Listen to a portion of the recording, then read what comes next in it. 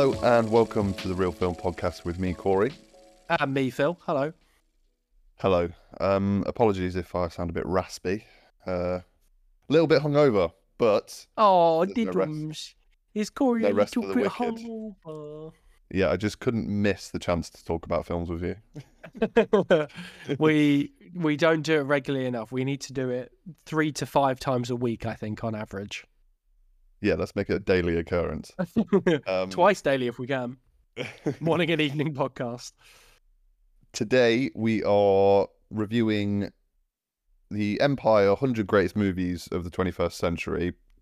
More specifically, we're going to go through the top 20, sort of go through our opinions of stuff, and then we'll sort of take a look back at the whole list. Anything that sticks out to us to be a bit funny.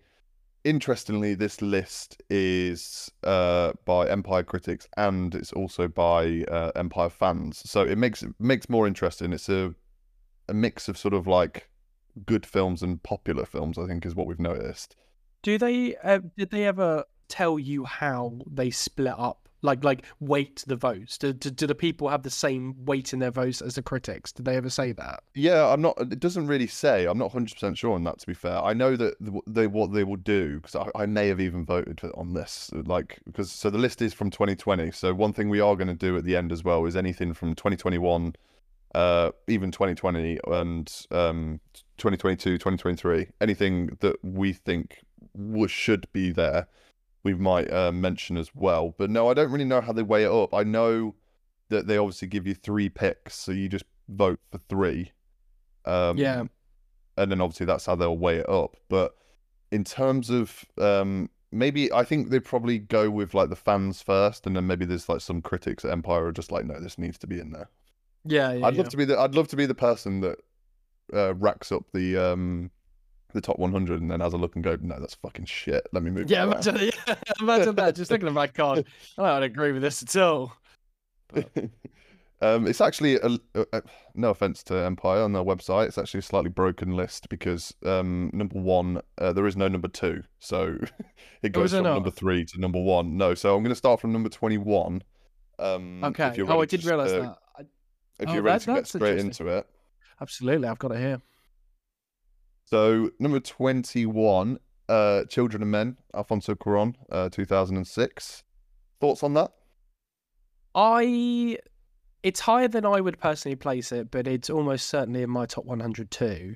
I think it's pretty close to a modern masterpiece. Yeah. And I think as time's gone on, I think Roma is a special film. I still think Children of Men ekes it slightly. I think Roma has some really, really special moments, but in terms of technicality, I think Children of Men takes it. They're very, very different films, and I think that just goes to show Cuarón's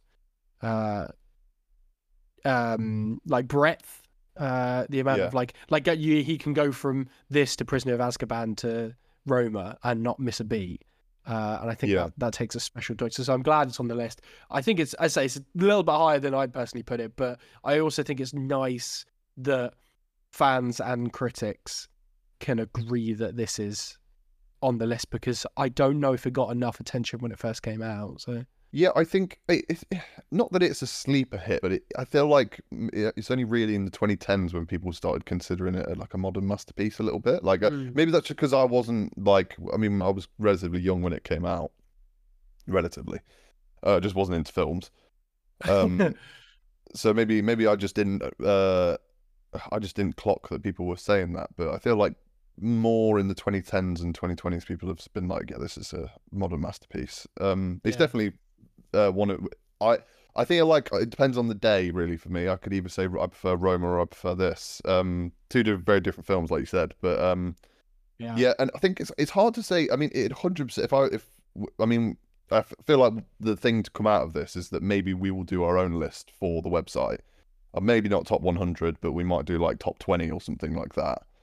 And because I've never sort of made the list of like 21st century films, I don't know if it would like crack my top 20. It may. I just don't know. I haven't really put much thought into it. But I'm not. Yeah. There's worse films on this list. Yeah, that really that's true. shouldn't be there. This is not a problem at all. The next for 19 is 2014's Interstellar, which for a fan voted film, or list I should say, I thought this was going to be higher. If you ever want to listen to a very in-depth conversation we've had about Interstellar, we talked about it in our Nolan tournament, knockout style tournament, where we air the highlights and grievances we have with Interstellar. I think it's a little bit high on the list, but I understand why. Like, I know how much general public love it, and also it was a critical and commercial success. It just obviously didn't resonate with you and I quite in the same way, I don't think. But I get it. I get it. Yeah. I think Nolan's represented on this list quite a few times, and I completely understand why. Yeah, I mean, he is the most popular director, especially 21st century, let's be honest. Like, I get it again. I know how popular Interstellar was around the time. Everything from like the music is like, surely the music is like one of the most listened to scores now or something like that. Must be, or one of the highest rated ones anyway. But yeah, I think people like obviously really love it. And I'm with you. I actually thought it might be in like the top 5 of a fan made list. So it wouldn't crack my top 20, I don't think. But no, I understand why it's there. Yes, so at number 18, we have Martin Scorsese's Wolf of Wall Street from 2013. Now, I, again, 100% get why it's here, and I do really like it. I think when people have said sort of like it's a glorification of a lifestyle, I disagree with that. Stuff. I think it's a brilliant film. Maybe doesn't need to be 3 hours long. But I understand why it's there. But again, I don't know if it cracked my top 20. It'd certainly be on the top 100 for me, I think. But it makes sense again why it's there. It was a very popular Leonardo DiCaprio, obviously, in a film about drugs, sex, and being a cunt. Yeah. Everyone loved it. So and it's obviously told with such an energy as well that I think people just like fell in love with it when it came out. And I do think Leo's fantastic in it. I do get why it's there, but again, it wouldn't crack my top 20.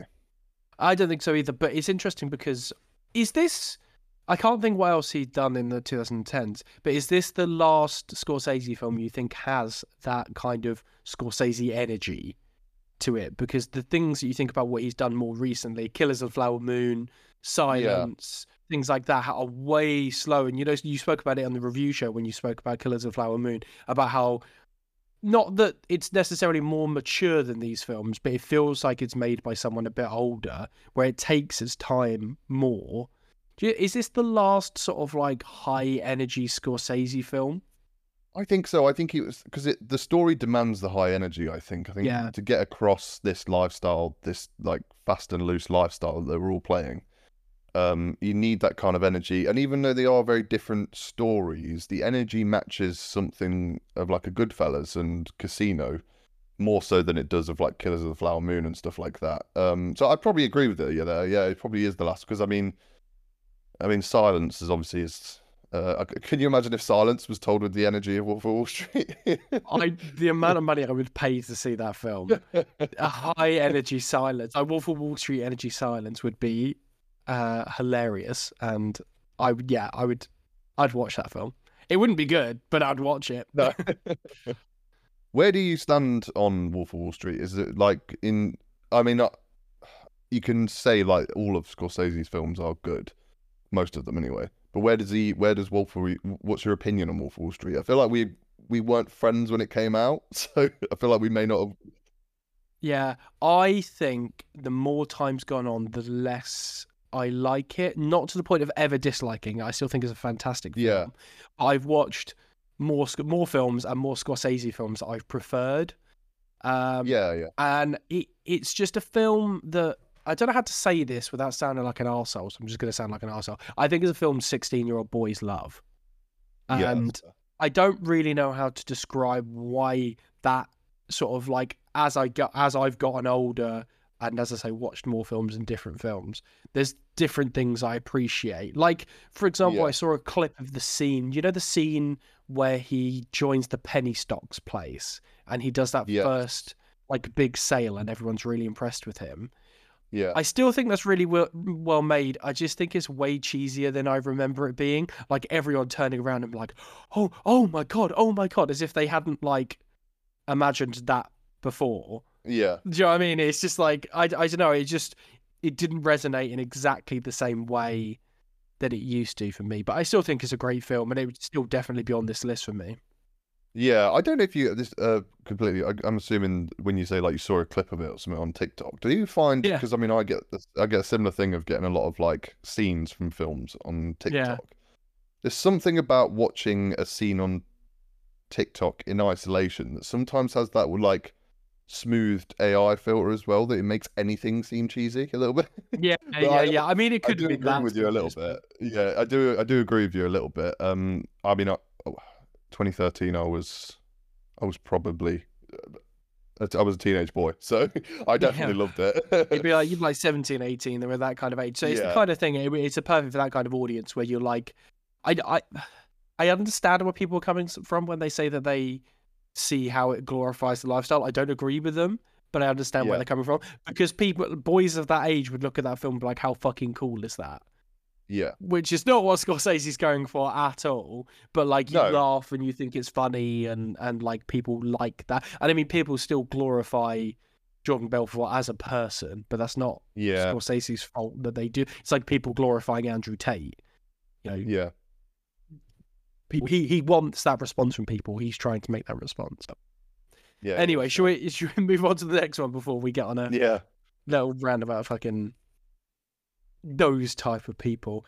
It's a complete shift change here to number 17 for Inside Out, Pixar's I don't know what you call it, magnum opus, I guess, in some ways. I would assume that you think this is probably too low on the list at 17. I imagine you personally would put it higher on the list, wouldn't you? No, I don't know. I mean, if you've taken into consideration the whole of the 21st century, it might not. It's probably decent placement for it. Yeah. I think again, it's that thing of like I've never really considered even like makes me sound like such a nerd, but like for fun, just ranking up a list. But I've never even really considered it, because like, I'm sure if I put enough thought into it, I could think of 17 films that I think are better than Inside Out from the 21st century. But I haven't got a problem. I wouldn't disagree with it. It's nice to see it there. I think people obviously love Pixar and very like popular. It's very popular. Obviously, it's like one of the most popular studios out today. And it's nice to see that one up there, actually ahead of ones that I thought it wouldn't be ahead of, if that makes sense. Like we'll talk about it afterwards, like some of the ones that are on the list. But yeah, I'm happy with it there. I don't think it could go higher, but in my head, I'm all right with that placement. I think it's about the kind of placement I would expect for me personally as well. It'd probably be in the top 20. I think it's so good. Yeah. If you want to listen to a very in-depth conversation about it, we did a tournament for Pixar as well. We made lots of great cases about why Inside Out is a very deserving film. Didn't get far in our tournament though, but that's not our fault. It didn't. If you want to hear me basically get really stroppy, because you can actually physically hear Corey's soul leaving his body in pure anger. No, fantastic film, and like it's something that I've heard you say many times, which is that Inside Out teaches kids that it's okay to cry, that it's okay to be in touch with your emotions. I think that is so important of a sentiment, as well as just being a really entertaining and funny film. You know, Bing Bong is phenomenal, and the way that, like, I think there's a lot of family and kids films that try to get people to buy in to something like Bing Bong, and the payoff never works. Bing Bong is the top tier of that sort of side character that they're trying to get you to emotionally buy into, and I think it works so well. Yeah, very true. So next, which would be number 16, is 2001's Mulholland Drive, directed by David Lynch. For me, this probably should be higher. I think this is not only the 21st century, I just think this is generally one of the best films I've made. I think it's fucking phenomenal. I'm not like this like crazy Lynch fan either. I'm not like completely drawn to Lynch films, but this one is just like, talk about magnum opuses. Like, this is his, and yeah, I think it's one of the best films of all time, and I probably would crack my top 3. Yeah, of absolutely. a 21st century list. This is probably the one. This is probably one that I remember the least. Like, have watched the furthest ago. I need to. It's one that I need to rewatch. But even then, I still know it would easily make my top 10. Potentially, it's just one of those things. Being from 2001, people may have just kind of forgotten about it a little bit. Yeah. In terms of the sort of general public, but just endlessly inventive and entertaining film. On Empire's list here, they say, Christopher Nolan, Wes Craven make iconic films centered on dreams, but it's almost uniquely Lynch, who seems to understand how dream logic actually works and is able to translate it to the screen. I think that's quite an interesting comparison, talking with Nolan there, and I guess Wes Craven too. But I think the way that he thinks of dreams in this film is so unique.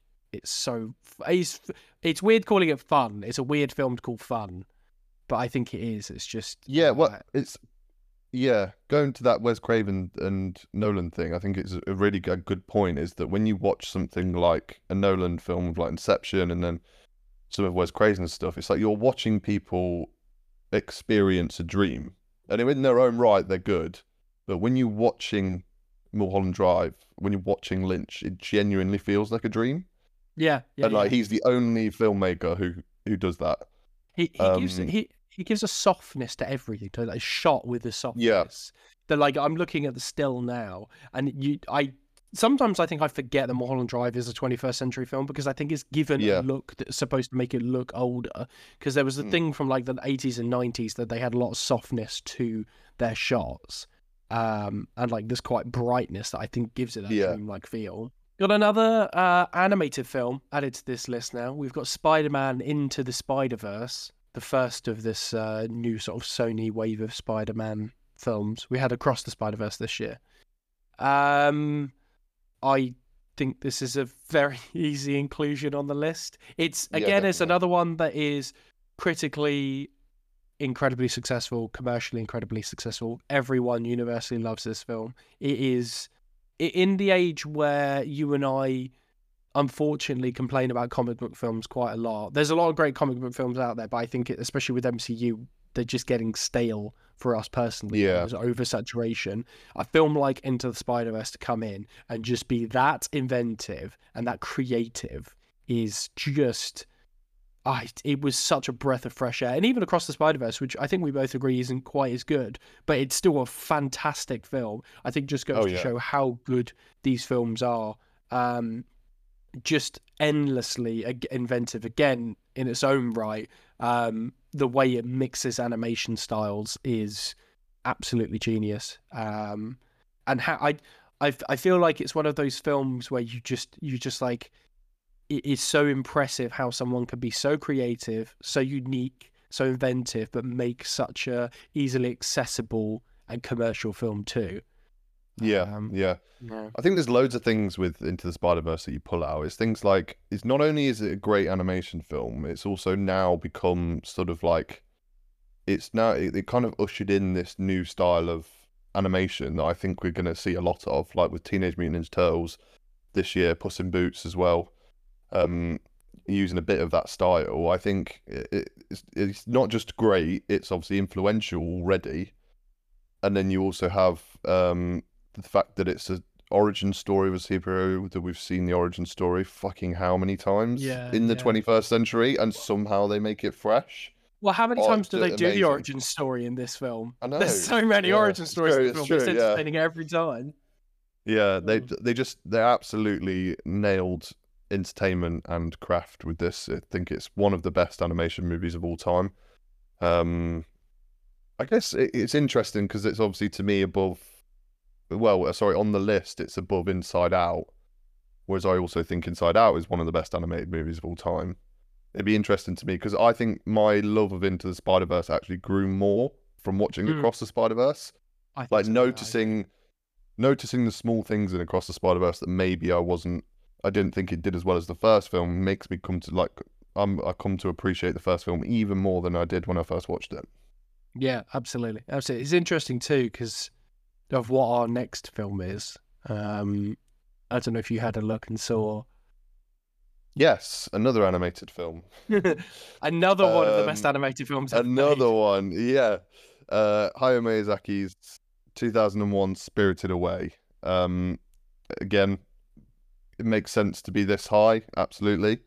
There's an argument to say it should be higher. I think as well, popularity-wise, it's very popular. Studio Ghibli are one of the most popular studios out there, and a lot of people consider Spirited Away to be the best of the bunch. Maybe we disagree. There's not I know that My Name is Totoro is very special to us, but Spirited Away can't be far behind it. No, just in terms of, I've used the word creativity a lot, but in terms of sheer creativity, in sheer uniqueness, I think this is just on another level, isn't it? I mean, obviously we love My Name is Totoro. We could have a discussion about that, but the thing is that this, all of kind of Miyazaki's films are great in their own right. They're great for different reasons, and I think this is just in every way creative. At no point do you ever be like, oh, I feel like I've seen that in another film. Everything feels fresh. Everything feels new. The animation is stunning. And after, I spoke about Earwig and the Witch a month or so ago on one of our review shows. And this is just for example about why this sort of style of filmmaking doesn't work in CGI. And it's pushing what this style of animation can do to its limits, I think. And that's not ignoring the fact that it's a wonderful story too. I think we always talk about the creativity, we always talk about the art direction, but it's a wonderful story too. It is interesting. I mean, I think you probably could have, if you were going to take a wild guess as to what was going to be on a top 20 of the 21st century, Spirited Away is probably going to be on a lot of lists. I mean, Ghibli have just been consistent, not even outside of Miyazaki, but I think Miyazaki, especially in the 21st century, has managed to do things like Spirited Away, and I think The Wind Rises is fucking stunning as well. Yeah. I really like Ponyo as well. I don't think it's anywhere it's not there, it's not as good a quality as those two, but Ponyo as well, it's really good. But yeah, Spirited Away is the one that stands out, isn't it? And especially from this. I've heard people say about how good The Boy and the Heron is supposed to be as well. I've seen lots of very good reviews. So yeah, when that comes out, which is soon, I think. But yeah, fingers crossed that's just as good. Speaking of good, well, that's a terrible segue. These are all good films. Speaking of good.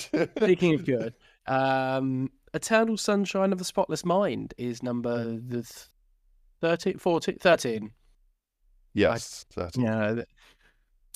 This I actually rewatched a couple of days ago because I'd only ever seen it once, probably 10 years ago, and then I hadn't gone back to it since. And I forget, maybe I don't forget how good this film is. Maybe I forget the specifics of how this film is so good and how the narrative constructed is so good. But actually something that rewatching it made me appreciate more is that I think this film is more optimistic than people say it is. Whenever I talk to people, I think normally people say the ending's quite pessimistic, that it's quite negative, but actually I think it's a hopeful ending, and it's kind of like, it's not like this isn't gonna work out, but we're gonna do this anyway. I feel like it's more like it doesn't matter if it's gonna work out because it's worth it. It's in almost a cheesy way of me saying it is that it's love is worth it to do this, to go out your way and try and find love. It's crazy romantic as well. It's such a sweet film. It's so obviously invented. Everyone is like the editing and the transitions and the camera work between scenes is phenomenal, and the way that it kind of visualizes memory being erased, I think, is genius. But it's such a sweet film too. At its core, it's got a core of love that I think some people may potentially put to one side, because I think the ending is a little bit more negative than, I don't know, maybe I see. Yeah. Yeah, I think, I haven't, to be fair, I don't think I've watched it in a while, but I've always considered it to be one of the better films ever made.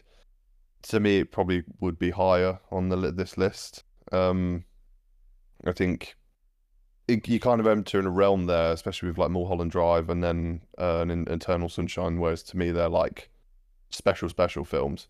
And I probably will have to, if we obviously end up doing our tournament of however many, I think it's 128, is it? Best films? Yeah, 128. Yeah. Big tournament that we'll do. It's definitely going to be there. So I'll definitely rewatch it for that. I haven't watched it in a long time, but it's just one of those where it just, my opinion's never altered of it. I've always just watched. First time I watched it, I thought it was one of the best films I'd ever watched. And now, however many films later that I've watched, it's still up there. So it's nice. It's nice when you have that, isn't it?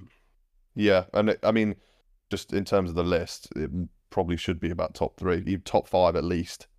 Yeah, I think there's a very good argument for that. The next film is number 12, which is Damien Chazelle's 2014 Whiplash. Again, I could understand why it's here. I think it was, I think for a film that came out in a year that was so strong, I think there's a lot of people that argue that this is the best film of 2014. I think kind of it put him on the map, quite aggressively as well, because the film is just fucking phenomenal. And like the whole film is amazing, but that last like 20 minutes is just some of the best film you will ever watch. It's fucking it really so good. It's really good. Yeah, I know that we have friends who love this film, would like put it probably like top 3 of all time. Mainly because of the connection to the music and stuff like that. So I've always thought in my head that I actually maybe don't hold the same opinion as people, but I still do think it's up there. It's fucking phenomenal, and that's probably a good placement for it. I think so too. The only thing I would say is that I think La La Land is a better film, and La La Land's like 23 on this list. So I mean, I think it goes to show how good both Whiplash and La La Land are, and how good of a director Chazelle is by having both films so close to the top. That's the only negative I would say, is that I think I would personally put La La Land above Whiplash, but that's not to say how good Whiplash is. Outside of the La La Land stuff that I still think is obviously a phenomenal film, I think we've said it before when we've spoken about it, that it's an interesting film because I think people do immediately jump to the last 20 minutes and talk about how good that is, and sometimes forget to mention how good the rest of the film is. Even something as simple as the opening. The opening is incredible. It's such a fantastic film to talk about toxic masculinity and perseverance through this, or this sort of perseverance to try and find perfection. I think is so interesting, and I don't think it tries to make a statement about what it thinks is right and wrong in these situations. It's just giving you characters that are sure of their opinion, but doesn't say if they're right or wrong for having those opinions, which I think is so important. I think Chazelle's really good at that, really good at making characters that have opinions that you could disagree with, but not feel like the film is agreeing with them. It's important to make that distinction, isn't it? I think sometimes that's where, when, we were talking about Wolf of Wall Street earlier, Scorsese obviously does that, but I think sometimes people conflate, but just because you're doing a film about a person, it doesn't necessarily mean the film agrees with the person. There are definitely people who have done that. There are people who have made films and made it seem like you're agreeing with the wrong person. I've actually got a thing there where I watched a film called The Family Stone recently. Have you heard of it before? I've Christmas heard of film. it. It's like 2005, Christmas film. I think I'm thinking of something else. It's got loads of famous people in it. Sarah Jessica Parker, Diane Keaton, Craig T. Nelson, loads of people. You'd recognise all of the cast. It's an awful film, though. Not just badly made, it's just a really shit Christmas film. But it also has Sarah Jessica Parker as basically this uptight person who comes into Dermot Mulroney's sort of family. She's his girlfriend, but basically she is really homophobic towards one of the brothers who's gay and married to a black man, and she's a bit racist towards him too. But the film is trying to make it funny, and then she gets really pissed off when Dermot Mulroney doesn't back her up, when she's like, to the point where she says, like, to the mum, Diane Keaton, like, why would you wish for your kids to be gay? Don't you want them to be normal, essentially? And everyone's like, oh, that's so bad. And then she storms off, and it's just like, oh, no one understands me. And it's like, that is, I think, an example of a film that gets the point of view wrong. Then it makes it feel like you should be agreeing with Sarah Jessica Parker there, because this family, it's so bad that this family just pounded on her around the dinner table for having these opinions. But she is a piece of shit, and she said awful things, and you should absolutely call her out for that. And Derek Mulroney's character is 100% in the right. But anyway, sidetracking slightly, it's a fucking awful film, and I think that's a prime example of a film that has this thing that we're not talking about, or like the opposite of what Damien Chazelle does with Whiplash, which is have bad people, but you don't have to agree with their opinions. You can just go along for the ride and sort of experience it. Yeah, absolutely. So before we move on to the next one, we just realised that we got the list slightly wrong. Basically, the numbers on the list, it goes down from where we are to 3, and then it goes 1, and then it does 1 again. So these numbers are correct until we get to number 2, which is listed at 1. So Corey was slightly wrong at the start, but only because Empire made this list a little bit weird on their website. Whatever, it doesn't matter. Yeah, so Whiplash would be number 13, wouldn't it? Yes, and No Country for Old Men is number 12. Which is it pretty safe to say No Country for Old Men is the best Coen Brothers film? Or at least in contention for being the best Coen Brothers film? Oh, it certainly is in contention. I think there's no people would make the argument that it probably is. Personal preference, I'd go Fargo. But actually, no, I would love Fargo. I'd go No Country for Old Men in terms of like craft, because they did something very special there. I think Fargo is just my favourite Coen Brothers. I probably agree. Fargo is my favourite Coen Brothers film, but I think No Country for Old Men is the better film. Yeah, I think so. Yeah, it's so phenomenally well made, and yeah, we spoke about recently about in our horror podcast, we talked about moments of horror in non-horror films, or things that felt like it. And I included the coin flip scene from No Country for Old Men, because although it's technically tension and I guess thriller, there's this aura from Javier Bardem's character that it is almost a horror in some of the things that he does. He is an absolutely terrifying presence on screen, and he's an absolute powerhouse. Yeah, I mean, it's literally one of the best performances of all time, I think people would argue. Yeah.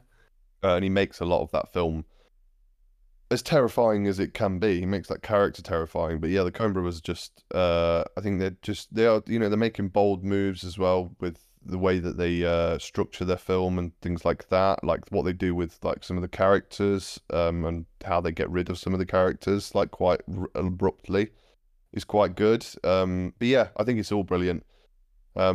I know there's always that conversation. We've mentioned it before. I won't. I think it's actually the next film on the list, but yeah, they always come up in conversation, don't they? And they just happen to be two of the best films. And it might, just in terms of this Empire list, because to me, in my head, again with the Mulholland Drive and Eternal Sunshine, No Country they would probably be ahead of No Country for Old Men in my list, but I would No agree. Country for Old Men would probably be in the top 10, I would say. I would agree. I probably would put it in the top 10 as well, but I agree that Eternal Sunshine and Mulholland Drive would be higher than this. I think it would probably be higher than the next film we're going to talk about too, but it's difficult to squeeze so many films in the top 10 as well, because I'd love to put Spirited Away in there. Yeah. But I don't know, it's difficult. I don't think I'd put Whiplash in the top 10, but there's a lot of films in here. No, I don't think I would. I mean, a little bit higher, but I mean, pretty much everything in this top 20, I would probably put in the one. They would be included in the top 100 of the 21st century. Oh yeah, pretty easily, pretty comfortably. Yeah. You're not questioning any of that. But yeah, I think top 20 is a different sort of kettle of fish, isn't it? So, Definitely. Something like Whiplash probably wouldn't make that. But the next film, that's again another fantastic film, is Paul Thomas Anderson's There Will Be Blood. Same as No Country for Old Men, it's from 2007.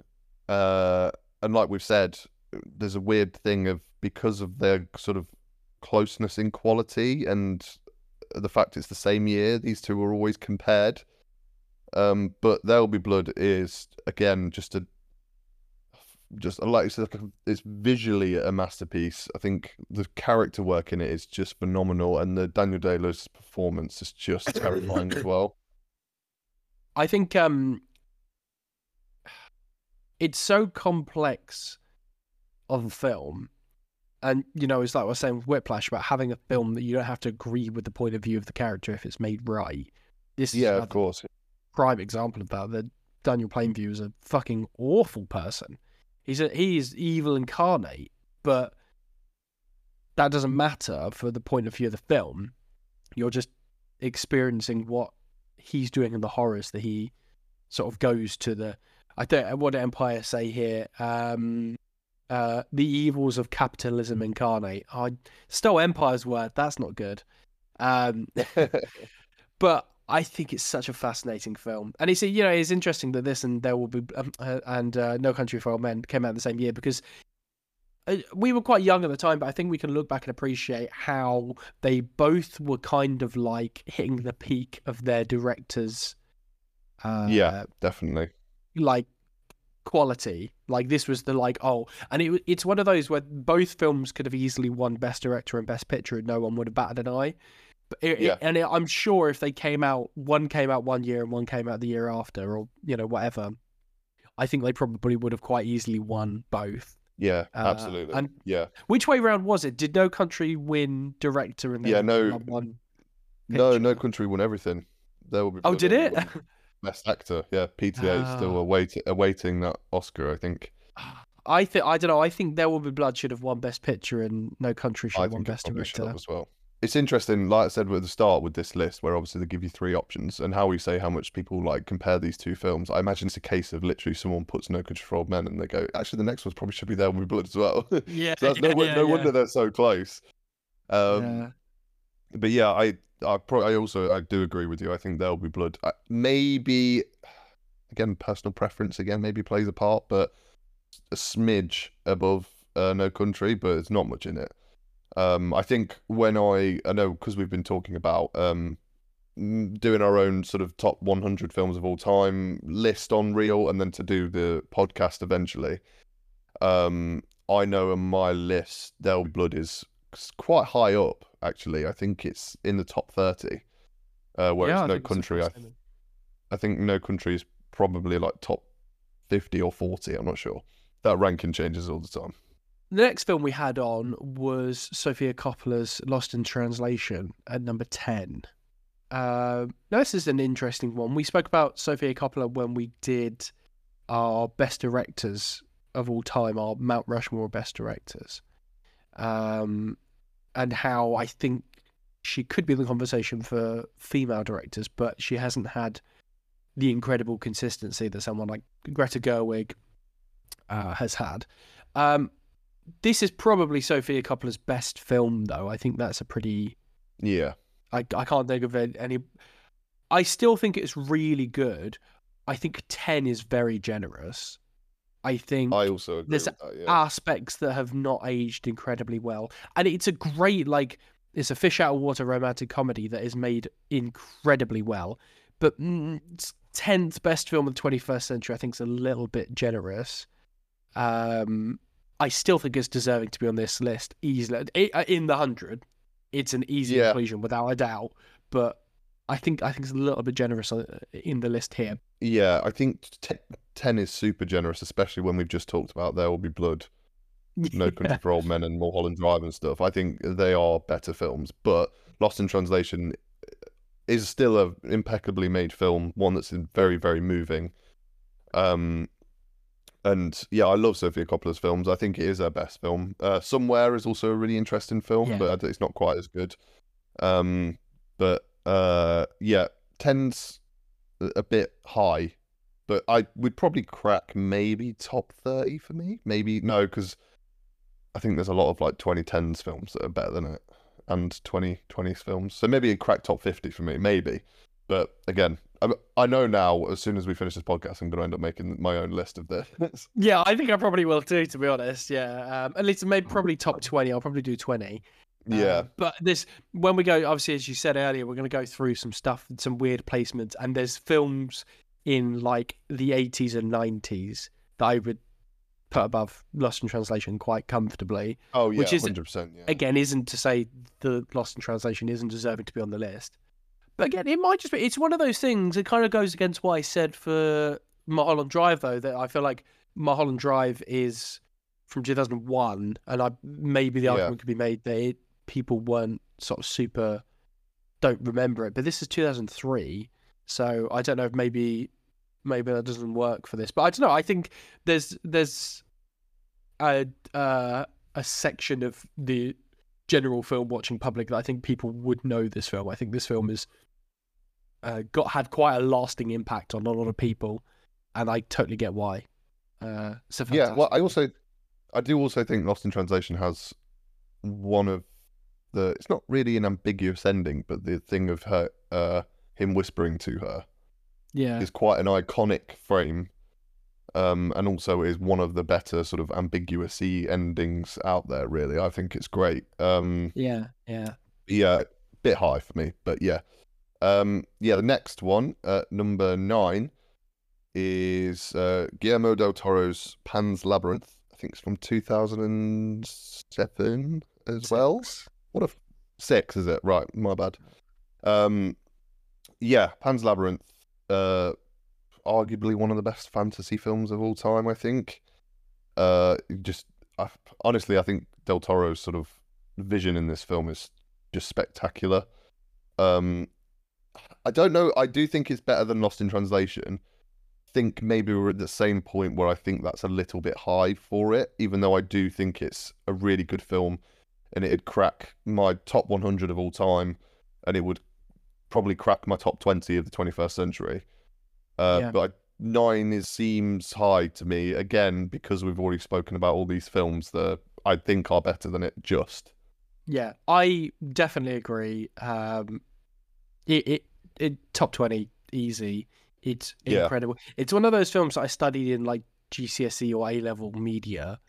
Yeah. That when I got older and watched more films, I appreciated more.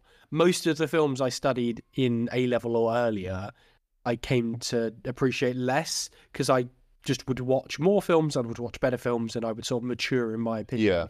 I think Pan's Labyrinth has only got better.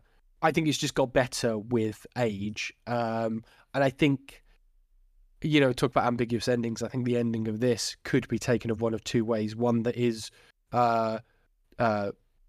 dire and sad and very depressing, and one that's very, very cheery. I always, in that situation, I feel like I always choose the one that's a little bit more optimistic. And I feel like the film, not that the film's telling you to feel one way or the other, I think the film, because it's seen through the eyes of a child, and it has this almost like a childlike wonder to it, even though it's pretty horrific in some aspects. I think you could lean that way and not feel like you're taking the sort of easy way out. But I just think I'm glad that Del Toro's won for something. I think Shape of Water is a good film. Pan's Labyrinth steals it, though. I think it's 100%. A phenomenal film, absolutely phenomenal. Yeah, I mean, we are talking about like a lot of these films. Interestingly, you're kind of seeing the directors working at their like highest form, right? Like we've talked about the Coen brothers, talked about PTA, and here Del Toro. I mean, I think he's such a good director anyway. And Shape of Water was fine for I really liked it, but like maybe I didn't like it as much as the world was loving it when it first came out. I was like, it's great, but I don't get the sort of give it all the awards kind of great. I didn't see it as that, but feels a bit like a legacy win. Do you know what I mean? Yeah, we feel like we should have given you an Oscar, like what's his face for Scent of a Woman, where it's like Al Pacino, Al Pacino for Scent of a Woman, where it's kind of like you should have probably won by now, but we're going to give this to you anyway because We need to give it to you for something. Yeah, true. But talking about films that have got better with age, number 8 is Get Out. I think it's only got better with age. I think this is great placement for it. I don't know, I'd maybe even put it a little bit higher. I think the impact this has had on the horror genre has been astronomical. It's in a genre where, when it came out in 2017, it was rare, I think, for me personally to get excited about any horror film coming out. They all felt a bit stale. It was either a slasher or it was a jump scare type thing. For this to come out and just like not only be phenomenally well made, not only be absolutely terrifying and be inventive and have incredible sort of political discourse talking about sort of a new wave of racism in America. It's just such an entertaining film. It's really like you never know where it's going. You never know where it's going. A simple thing of like when Daniel Kaluuya is looking out the window and he's got the older, I think it's the older guy running at him.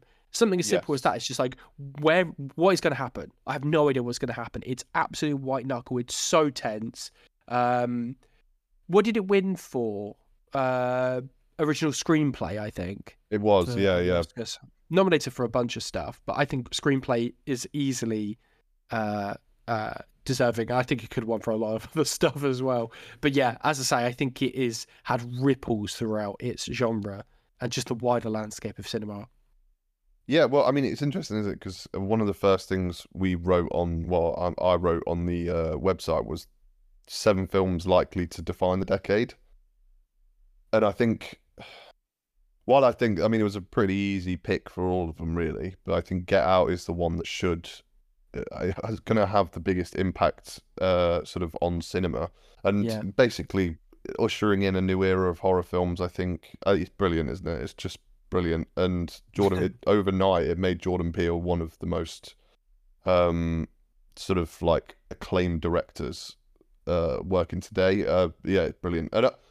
And I think placement to me actually could be spot on there. I know you say maybe higher, but I think sort of around that top 10, like maybe it doesn't quite crack the like top 5. I don't know. Yeah. But top 10 certainly, I think. No, it's a great film, and I don't know if sort of, I know we often sort of like pile sort of Jordan Peele, Ari Aster, and Robert Eggers into this new horror sort of style, but I do think they all have individual voices, and I think Peele's is one of, if not the strongest out of the 3. I was going to say something. I think they're all fantastic directors. I get the comparison between them because they're kind of like taking horror in a new direction. Yeah. But I think Peele will have a longer and more important lasting impact on the industry and, the film industry. And that's not to say that the others aren't having their impacts in their own way. I mean, Hereditary and Midsommar have been such influences in new waves of directors too. But I think in terms of outside of just being an entertaining film, I think Get Out and just all of Peele's films have such a wonderful commentary and have engaged in such interesting discourse. He's also really funny. It's so good. It's so funny. It's so entertaining. It's like not only is it like one of the best horror films of the century, it's also one of the best comedies. I think, do you know what? When I watched Us, I always said that Us was a little bit of a step down. Not that it's a bad film. I think I realised that's what I missed in Us, is that Us doesn't really have any comedy in it. It doesn't have the same quite sort of like entertainment factor that Get Out has. And that's not to say that these films have to have that. I think it's just one of the reasons that it makes Get Out so good. Yes. Yeah, it's very true. I think, I think for me, it's the whole thing of you can just, at the end of the day, Jordan Peele has made a name for himself outside before directing as a comedian, as like a comedy actor. And I think he's always got a sense of humor with whatever he's doing. And I think the balance is just so well played, especially in Get Out. And you're right, in Us, it is missing. I do think it's a step down, but it's still an okay film. It's good. But Get Out is like nowhere near the sort of going to have the impact that Get Out has had. Yeah, absolutely. Okay, number 7, and I think this we said this list was sort of half. Well, I don't know if it's half and half, or if it's all just Empire fans who have voted. But the popular vote, number 7, Avengers: Infinity War. Yeah. In my opinion, I think this is the best MCU film. I think it is the best. I mean, this is just before the MCU just got stale. I mean, this was the big ending that they were building towards Infinity War Endgame. And I know that you have the thing of sort of like part 1, part 2 of that side of Infinity War. Like, you're just like excited to watch the next bit. But I do, while I've been super critical of the part 1, part 2 thing in the past, and said it's one of my biggest grievances, I still think with stuff like Infinity War, things like Dune, I think if you and Lord of the Rings, and obviously because that's sort of like telling the larger story. I think if you take a film, as long as you take the film at sort of face value and you say from finish to end of this singular film, I've really enjoyed this. I'm sort of okay with that. But like, this didn't feel half baked because obviously it's so large, this film. And I think that kind of balance of humor and sort of character styles that they had with the first Avengers, I think they've had to amplify it in this one, and I think that's why it's the best one. I think everything works, every character dynamic works. Is it number 7? No. No. Absolutely not. But I do understand why fans, because obviously it's Marvel. People are gonna obviously be like, this is the best film of all time. And I do understand why it's Infinity War. I think one of the reasons why people would put this so high, especially over stuff like Endgame as well, is I think people appreciated the boldness of what the snap did. Yeah, definitely. For me personally, that's one of the reasons I wouldn't have put it so high, because it all just gets undone. And then I think true, yeah. The boldness then comes in what happens in Endgame. And I mean, I have my reservations about part 1 of multiple stories, especially like this. I'm not going to get into that too much because I've said it before, but like, for me, it's mostly just that you need the second film to get some sort of payoff. Whereas in the comparison to what you were saying before, Dune, I think, has arcs and has conclusions that you can come to, but it's just like the next part of the story. Whereas I think Infinity War, you have to watch Endgame. You can't just watch Infinity War and be like, well, I'm satisfied with that. Whereas with Dune, it's like you could be satisfied with that. You want to see what happens next. Yeah. But that's just me personally. It's way too high on this list. I get why it's there. 100%. And, we were talking about the impact Get Out has had on the film industry. Obviously, Infinity War and Endgame, the impact they have. I think one of the reasons you could include Infinity War in this is, and Endgame, just them as a pair of films, is how impressive the culmination of the MCU was to get to this point, and how much of definitely never happened in the industry before, and how impressive that is. How well that works. Every character gets time on screen, and you don't feel like anyone doesn't get the time they deserve.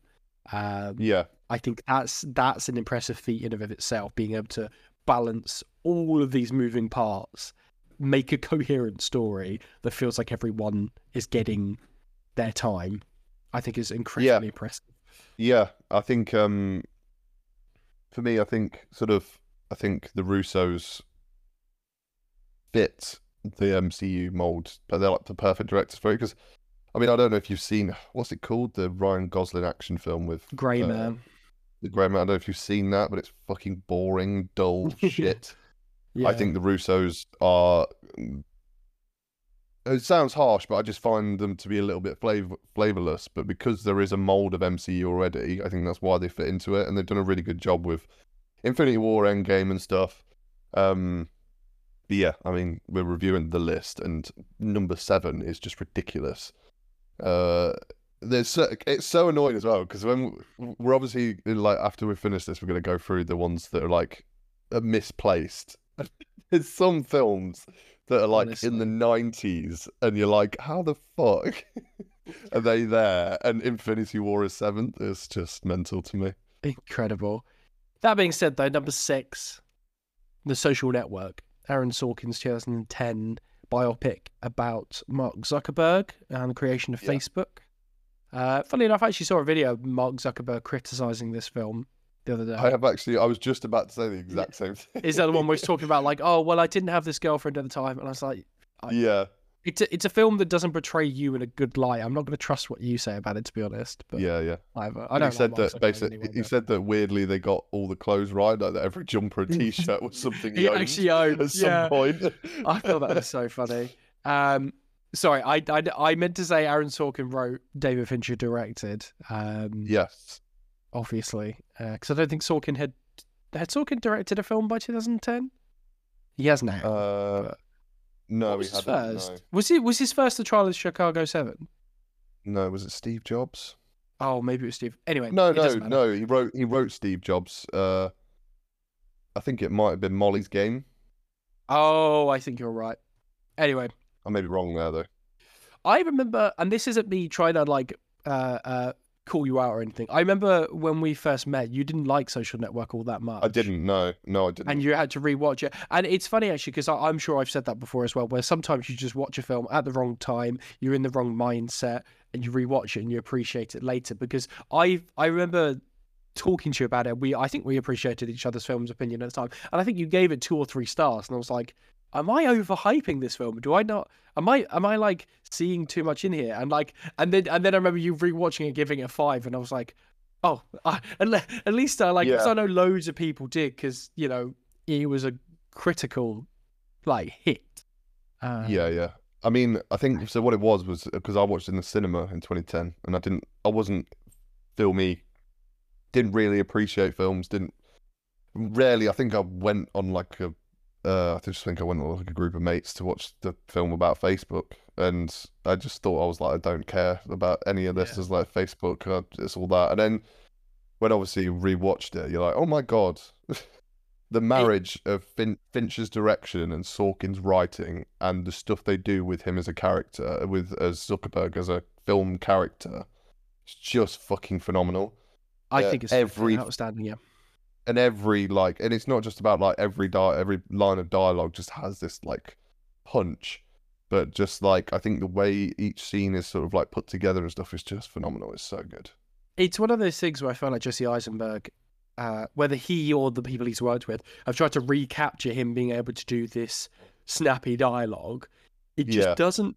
No one's ever been able to recapture the magic, and I think part of that is because it's Sorkin, it's Fincher, and it's Eisenberg before you knew who he really was. It this obviously, I think, pretty much catapulted him into the stratosphere. I think it's probably, I wouldn't be surprised if this was one of the reasons that he got the role of Lex Luthor in, was it Batman v Superman? Whichever one of those DC. Yeah, whatever it was shit. But... Yeah, whichever shit one was. But I feel like they've never been able to recapture the same magic, and I think that's it. It does not necessarily Eisenberg's fault. I just think it's the marriage of a Sorkin script with Fincher's direction just makes for such a powerhouse duo. In retrospect, it's crazy that those two came together in the way they did. Like two people that their careers just never seemed to intertwine, but came up from relatively similar times. And relatively similar sort of like, I don't know, career paths, I guess. It's just really fun. Like, I can't remember the last time you go, oh my god, this director and this writer got together. How cool is that? You don't really have that cool thing anymore. The only one that crops into my mind is Spike Jonze and Charlie Kaufman with Adaptation. Yeah, that's it. Yeah, I know but that's way before this, wasn't it? Adaptation was way before it. Yeah, it was like 2002, was it? I think. Maybe. I'm not sure. But I mean, it's a great film, isn't it? This is a great film, and I think in terms of placement, I'd probably just agree with that. Yeah. I think it's probably going to be in that. Yeah, it's good. Well, I mean, it was on our best of the 2010s, wasn't it? For a reason. For a very good reason. Yeah. I'd be interested to know if it, because I don't actually know if it's cracked my top 100 of all time, but maybe it's on my short list. It's on my short list, but again, I need to figure out if it's in my top 100 as well. Yeah. Do you think this is Fincher's best film? I think it's close. I really like Zodiac. Zodiac. I rewatched Zodiac last year, I think it was, for the first time in a long time. And I think because I think people talk about older Fincher films, and I don't know, I think there was a period in those late noughties that I think Fincher really hit his stride in a way that I don't know. Yeah. I just think Zodiac's really fun as well. I don't know. It's a toss up. It's a toss up, but I think it's easily in the conversation for Fincher. Yeah. Well, I mean, just sort of for interest, the Zodiac was number 34 on this list. Oh, is it? Oh, yeah. So I mean, it's still pretty high. So yeah. I mean, I know we've spoken about this at length about like how Fight Club is kind of like a 16-year-old's best movie ever made, and they probably haven't like expanded that much. I still do think Seven is one of the best sort of like crime thrillers of all time. I still do agree with that. But yeah, Social Network could be in the running for his best film, I think. Yeah, so next we have at number 5 Moonlight from 2016. Special film. What a fucking special year. We've spoken about this so many times. 2016 is so good. It's so good. I mean you could fill the top 5 of the 2000, but 21st century, you could put 5 films in 2016. I wouldn't bat an eye. Yeah, I mean, we've obviously spoken about this so many times, haven't we? How like, I think actually we've spoken about Moonlight the least because we became so like attached to La La Land. And then we both were Manchester by the Sea, and you more so than me, your rival, but still, fantastic. There you go. Those 4 films, it's like Hell or High Water came out as well. Oh, it's such a good film that is. It's so good. Actually, do you know what? Looking at us in the camera now, I'm kind of looking like Ben Foster's character in Hell or High Water, I think, a little bit. You are a little bit, yeah. Start shooting at the police in a minute. But no, Moonlight is such a gentle and important film. I think it's brilliant. Barry Jenkins is a fucking fantastic director. Special. And and like I said, I think we actually, in terms of 2016, probably didn't talk about this film as much because we were talking about other films. And obviously this was the Best Picture winner. And I think the takeaway is that this has also become one of the more important films of the 21st century. Yeah, it's so gentle, just like visually it's stunning as well. Mahershala Ali is brilliant. I mean, half an hour he's in this film and he's just phenomenal. But everyone's great in it, but him in particular. But yeah, such a fantastic film. And maybe I wouldn't put it at 5, but I mean, it'd be up there.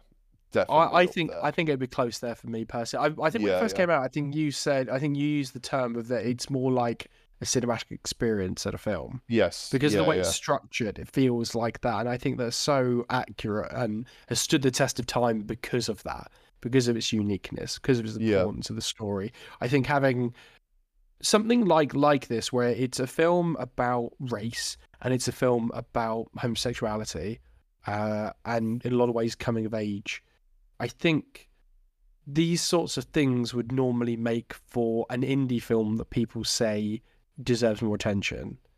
I think that's one of the reasons why that highlights how special this film really is, that it garnered mainstream attention, where other films like this would normally be like sort of a underground or more indie film that wouldn't have garnered the same sort of like. But I think that just goes to show how special a film it is. And I haven't rewatched it in a while. Seeing it on this list has made me want to rewatch it because I think it's such an interesting way to structure a film too. It's just unbelievable. But yeah, as you say, Barry Jenkins is a wonderful director, and I don't know if people talk about If Beale Street Can Talk enough either. I think that's great as well. So it's not on this list. No. Which I think is so sad. Not to rag on MCU, but there's things like Captain America: Civil War over If Beale Street Can Talk. Like, that's just... I don't know. It's just that just makes me sad. But again, I'm not gonna lie. I think we could make a list of about 300 or 400 films that probably deserve to be on this list over fucking Captain America: Civil War. Yeah, but you know, I even like Captain America: Civil War relatively, but not in a top 100 of the 21st century. Come on. I think the only top 100 I think I could probably put it in is top 100 MCU films. That's probably there. But Anyway, let's move on to top 100 Chris Evans films. Yeah, it might make it, maybe. Yeah, no, I think it'd make the cut. Be on my shortlist, maybe.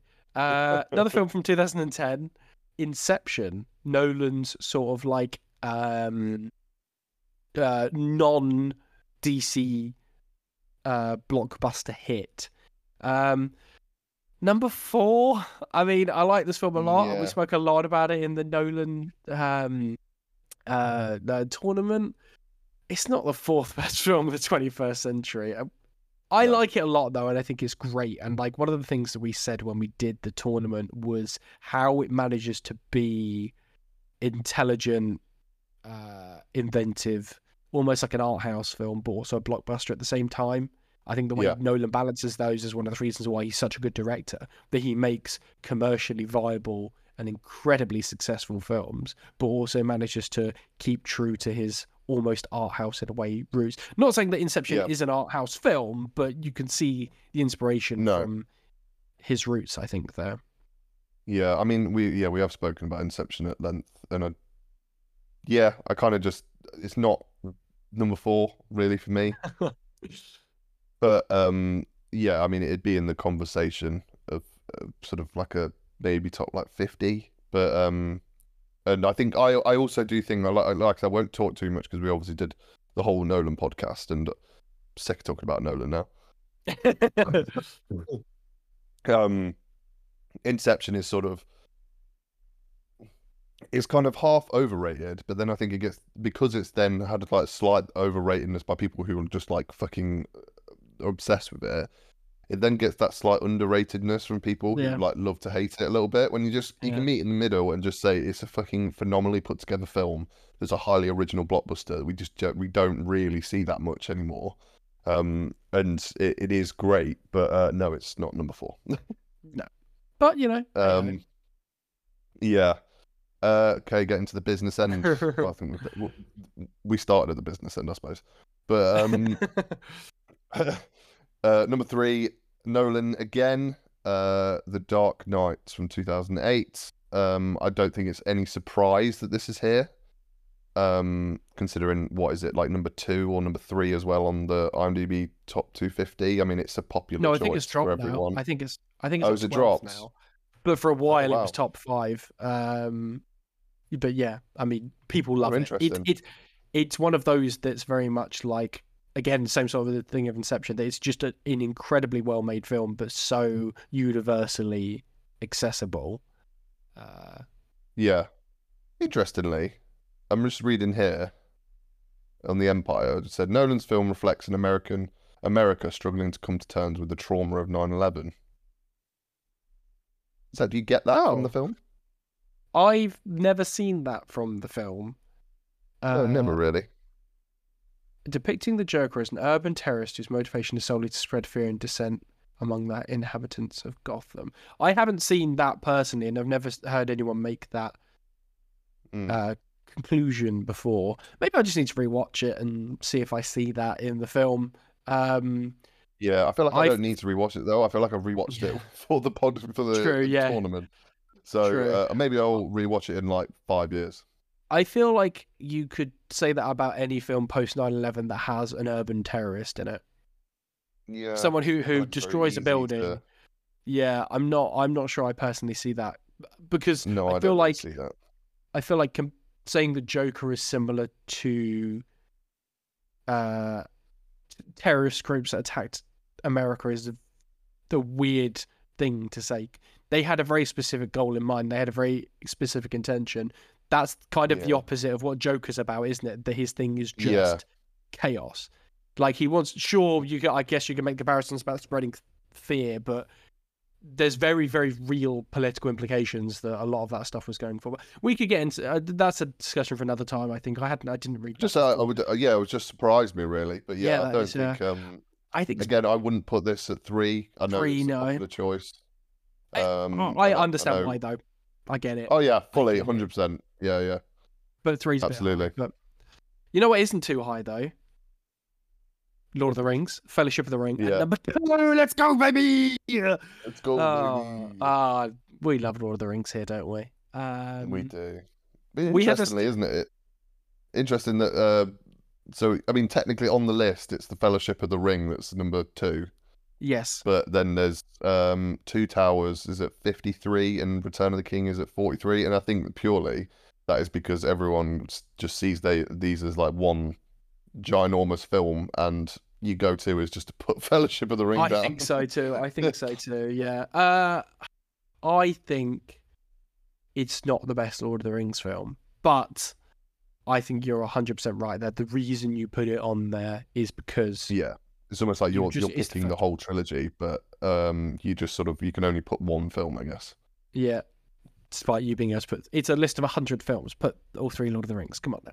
But no, I'm obviously incredibly happy this is on there. I think it could have been put at number 1, and there's other films I could say that were number 1. You could put it number 1, and I wouldn't bat an eye. It's the best, in my opinion, probably the best trilogy ever made, most well-rounded trilogy ever made. I think it is the best trilogy ever made. It is. Argument, really. It is a wonder of a cinematic experience.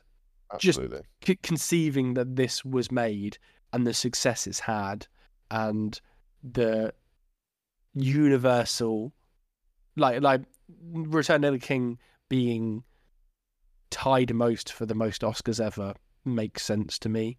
Yeah, it does feel like Return of the King kind of got Oscars for all 3 films. I think that's kind of what it did, didn't it? And that's fine. I don't mind things like that, to be honest.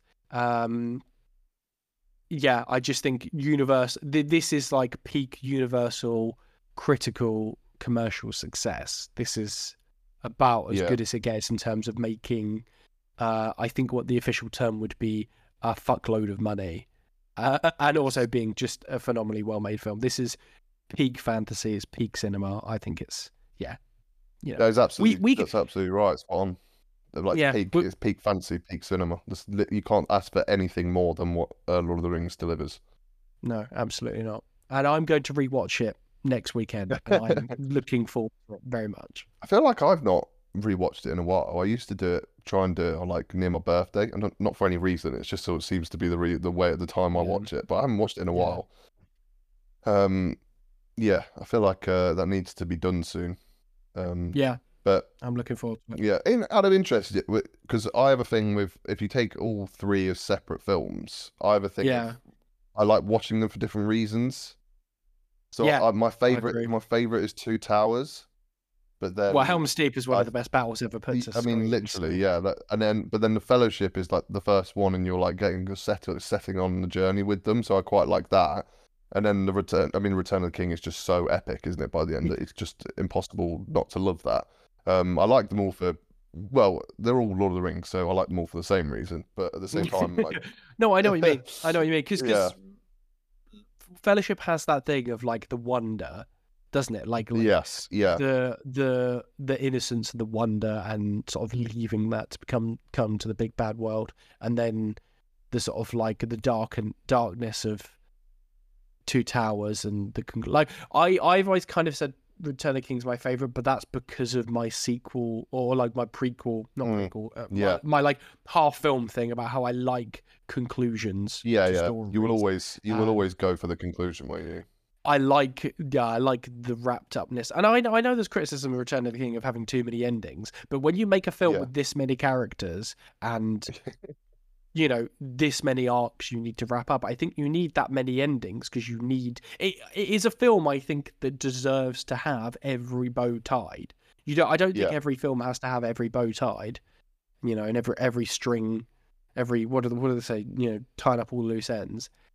I don't think every film needs that. I think Lord of the Rings does, though, because you feel like you've had that story, that arc, that it all encapsulated in this one time frame.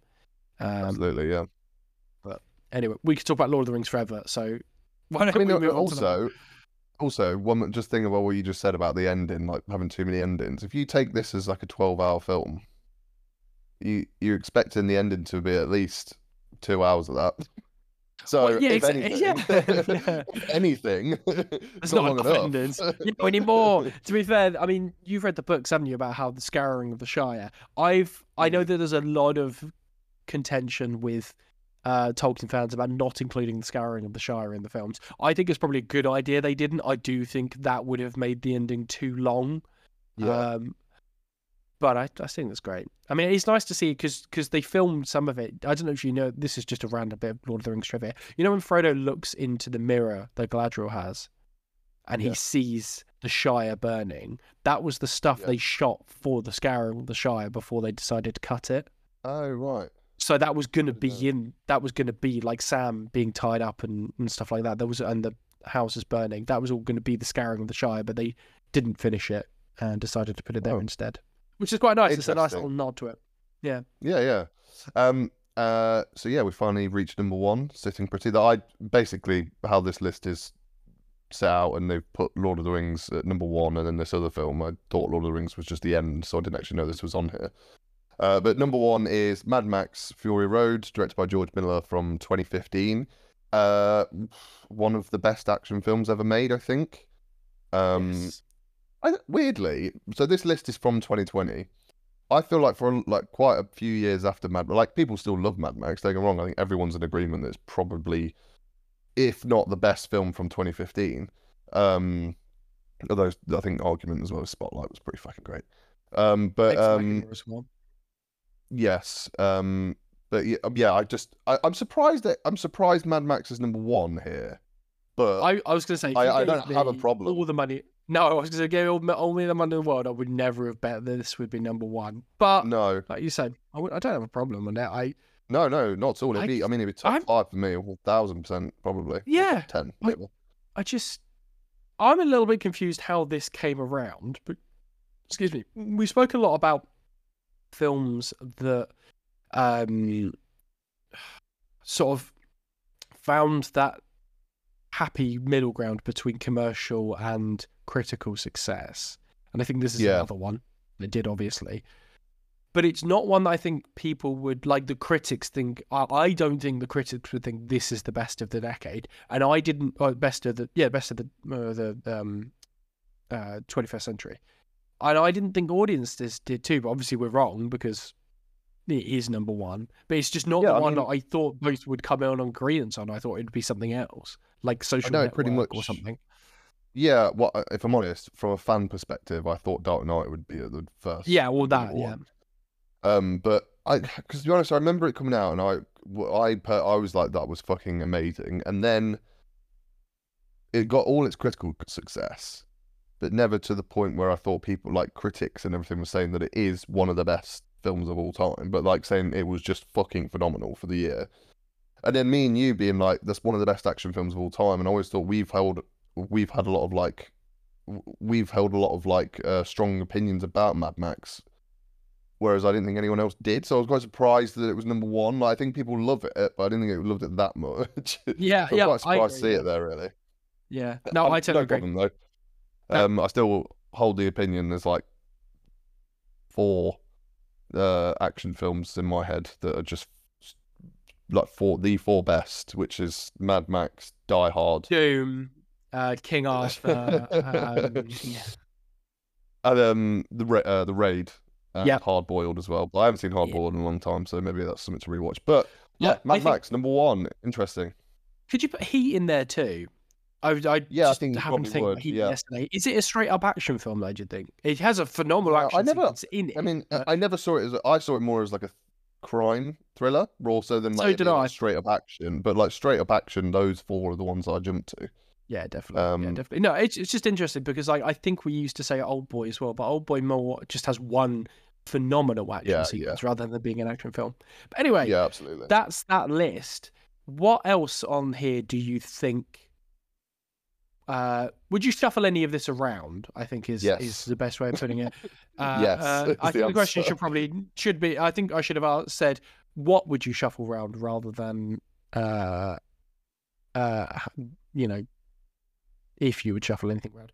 What do you think is the most egregious things on the list? I know what I think my most egregious thing on the list. Well, I think we can agree on one that Is it going to be In the Mood for Love? Yes. Being 91. Yeah, that's ridiculous. That's top 5, if not top 3. Like, I can't believe the films that were put over the top of this. It makes me mad. It makes me so mad. Crazy. Like, go on. Yeah, I mean, I know how much we think this is arguably one of like literally top 5 films ever made. So, yeah, I don't know how you can put it in number 1. But again, maybe you can make the argument that if it's like a fan list, that people may not have seen it. They just might not have seen it. If it's like a mainstream sort of, I mean, it's mainstream by like international cinema standards, but maybe like a mainstream audience wouldn't go out of their way to watch this. But yeah. So to me, 91 is ridiculous. It needs to be like top 3. I totally agree. That's the rating. I mean, that's okay. It's okay that it's not. It's a Chinese film from 2000. It's not exactly going to be like mainstream with UK or just Western audiences in general. It's just a shame it's so low on the list, considering, for example, Captain America: Winter Soldier at 55. Come on, which is great, but 55. I think it's great. It's one of the best MCU films. Although I'm looking at Paddington 2 at 51. Now, you bumped that up to number 1, and I think we're in conversation here. I love Paddington 2 so much. It's such a great film. Mine is more like, because there's a lot of films that I feel like you could chop and change whether, I mean, In the Mood for Love that's a massive one that needs to be way higher, but more ones that probably just shouldn't be on the list at all. For me, Wonder Woman at 33, is it? 33 is so high. I didn't think people don't like that film, do they? Where did this come from? It doesn't have a high rating on anything. It's like a 3 all round, and that's fine. It's a 3-star. To me, Wonder Woman is like an important film by superhero genre like levels, because it's directed by Patty Jenkins, directed by a woman. It's about a female superhero, and I think it's the first time that a lot of people were able to sort of like see that as in like more mainstream success in comparison to what all the others we've seen. Yeah. But it doesn't mean, like, there's that fucking great scene where she goes across no man's land, which is amazing. But it's still just like a hot mess of CGI crap. A lot of and that ending fight scene at the airport. It's so shit. It's so bad. It's so bad. Here's another one for you that I think doesn't deserve to be on the list at all. Number 48, The Force Awakens. Yeah, again, that's a thing that we just at least it's not the fucking Last Jedi. No, sorry, not the Last Jedi. What's the third one called? Rise of Skywalker. Yeah, imagine if that was there. Fucking sucks. That film fucking sucks. I would put Last Jedi on this list potentially of 100. I think it could be there. Force Awakens is fine, but it ain't that good. Like, come on, like 48 is so high as well for a film like that. Especially like 3 paces up is Blade Runner 2049, and then 44 is Roma. 43 is Return of the King. Like, you're saying that it's just a little bit better, a little bit worse than 2049, Roma, and Return of the King. Yeah, all films that should be in the top 10. All films are apparently worse than Wonder Woman as well. I think another one for me, and again, I know why it's there, is Joker at 39. Yeah. I do understand why it's there, but like I'm just like, I don't mind Joker, but yeah, it's not the 39th. And again, I know why it's here, and maybe maybe we are like in the maybe a lot of people will disagree with us here, but up at 40 is quite high for me.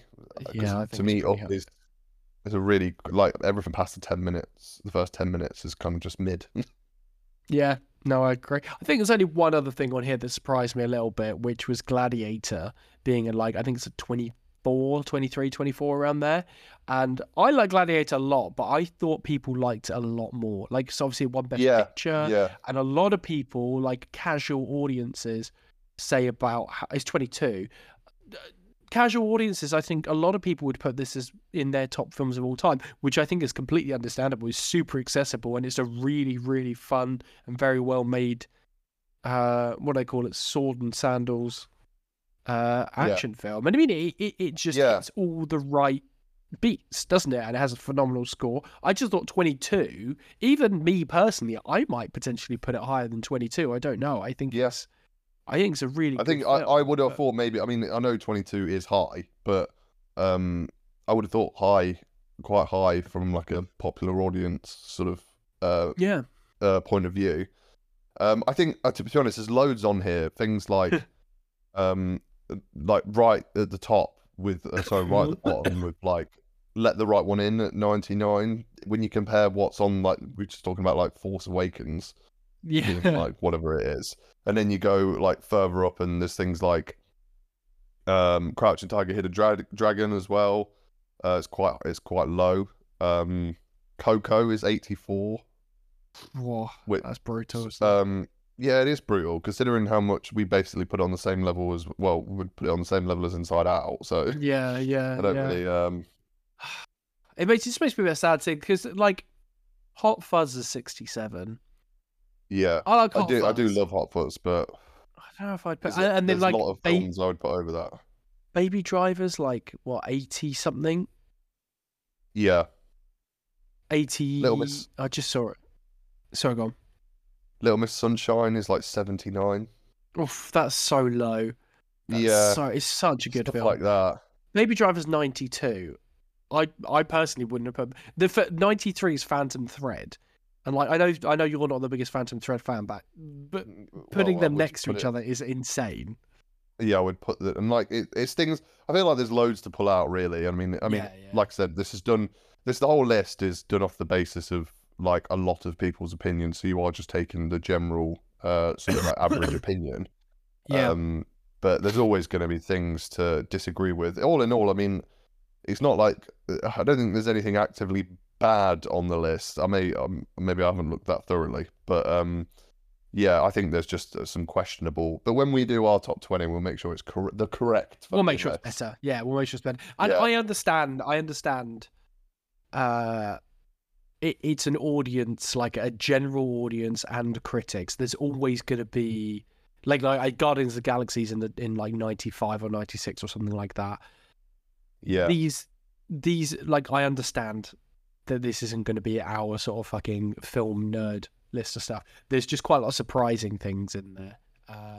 It was interesting. One last thing, because I've forgotten about this film, if I'm honest. Talking about 2014 earlier with Boyhood. Oh yeah.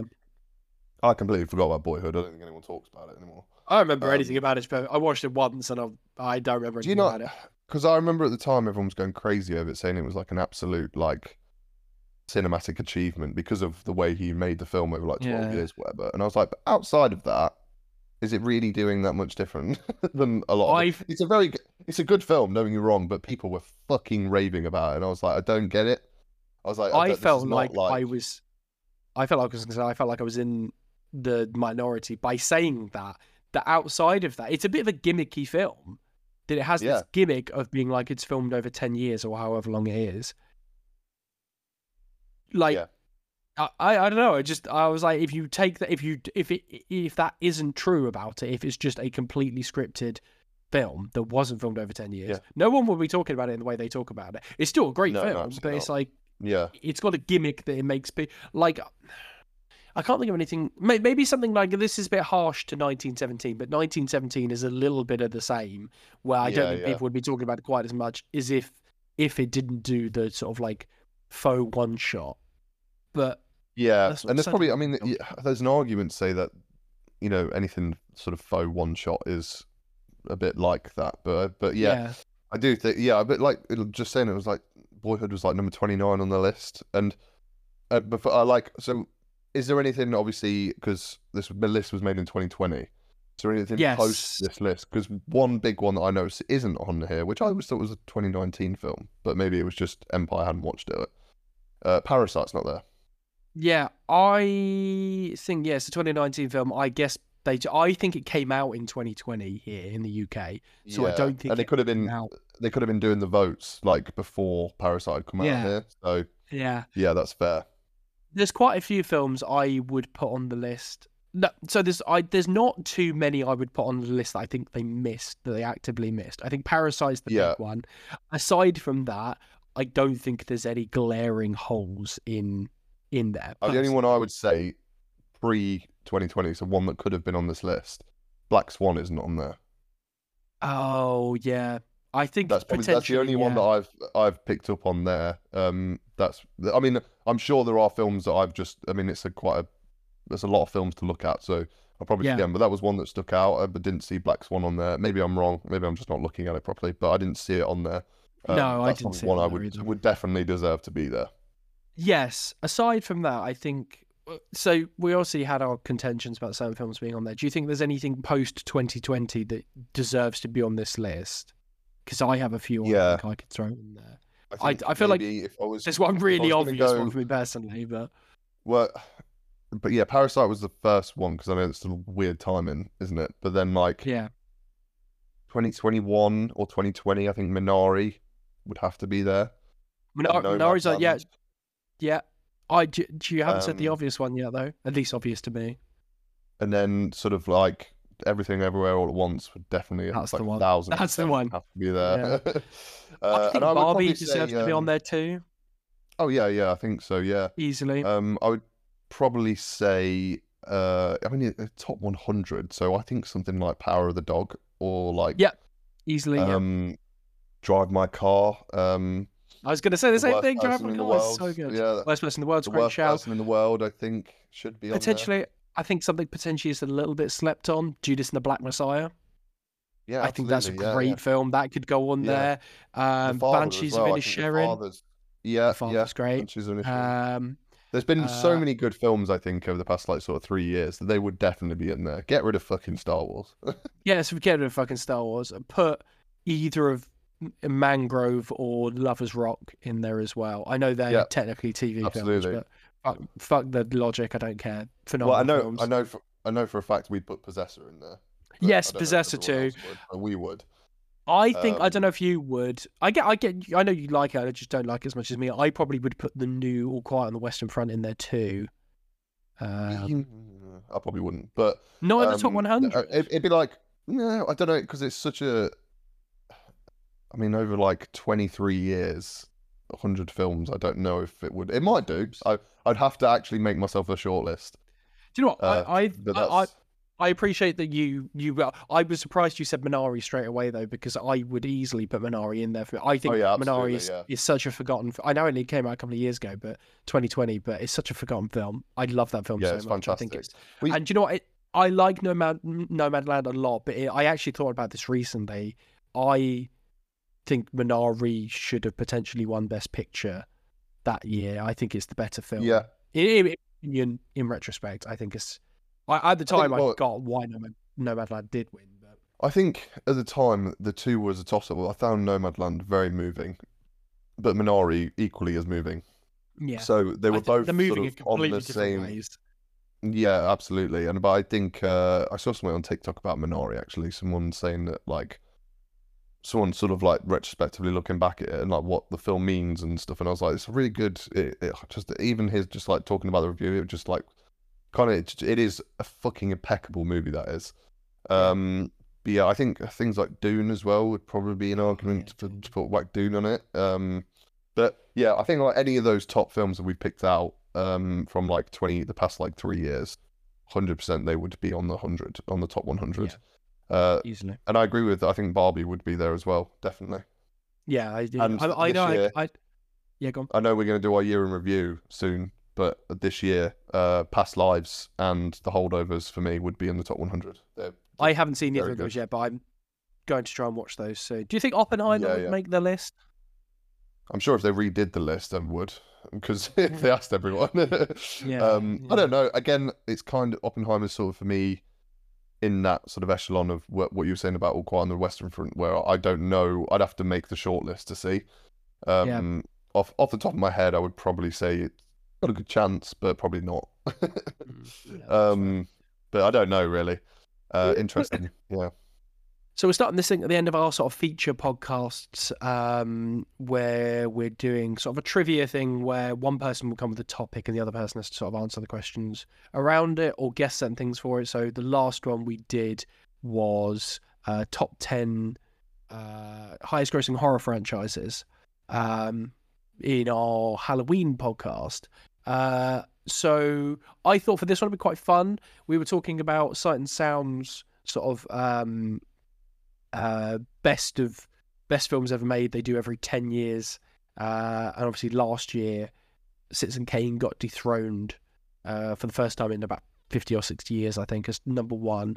So I thought it might be quite fun to see if you could guess what the top 10 most voted directors are. So how it works for anyone who doesn't know for Sound and Sound, they ask a whole range of critics of what their top 10 films are, and then they sort of work it out from there. So these are directors that have had any films. So someone might have made 10 films with a list of 10 films with that director. That would be 10 votes. See if you can guess it. I think you'll get all of them. I don't think there's any here that should be too hard, apart from maybe one. But we'll see if you can get that one. Yeah, let's see if you can get them. Okay, I'm going to start Akira Kurosawa. Kurosawa is number 8. Kurosawa got 278 votes and got 13.28% of the vote. Interesting. I'll stick Japanese. He may not be top 10, but Yasuhiro Ozu. Ozu is there too. Ozu's number 4. 329 votes, 15.72% of the vote. So, I'll go Kubrick. You're going to go Stanley Kubrick. He's number 3. Number 3. 380 votes, 18.616%. Where was Ozu, sorry? 4th, right, okay. Well, I'm trying to think of academic picks here. That's what I was going to say, is that this is a sort of stark comparison to the Empire list, that's kind of critics and wider popular vote. These are all very yeah. Is there American directors on there? Yes. Scorsese, is he there? Scorsese's number 12. Oof. 251 votes. Spielberg is not on the top 10. No, I didn't think he would. Spielberg is 33. Alfred Hitchcock. 131. Alfred Hitchcock is number 1 with a runaway of 510 votes. He has 100. Every academic and sight and sound critic love Vertigo and think it's like one of the best films ever. Vertigo and Review. Yeah. It's those two. Yeah. 510 votes. He's 130 votes above anyone else. He got 24.37% of the vote. So a quarter of everyone who submitted put Hitchcock on their list. Or a quarter of the votes. A quarter of the votes. So go. I'm going to go for a rogue one. Go on. There's a director called Edward Yang. Edward Yang is not on there. Okay. He's made a few films that are pretty like academic picks. Edward Yang is 48. He's not there. He got 98 votes. Maybe have I got to think bigger here, because I feel like I'm going a bit too like with Edward Yang and stuff like that. Are they like big names are we going for? They are mostly, yes. I think. Right. Okay. You would hear pretty much every one of these names, apart from one. I think you'd hear all of these names at film school. Okay. Hayao Miyazaki? Miyazaki's not on there. Miyazaki is... I did just see his name. Miyazaki is 42nd with 106 votes. Okay. What else is there? Academic pick.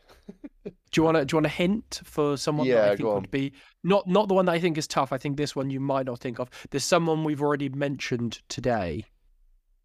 Interesting. In the Empire podcast, who is on this list? Well, Thomas Anderson? Nope. I can find out where he is on the list if you want, if he's even on the list. Sure. Paul Thomas Anderson's 54th. He got 91 votes. Interesting. So they're a modern director. Yeah.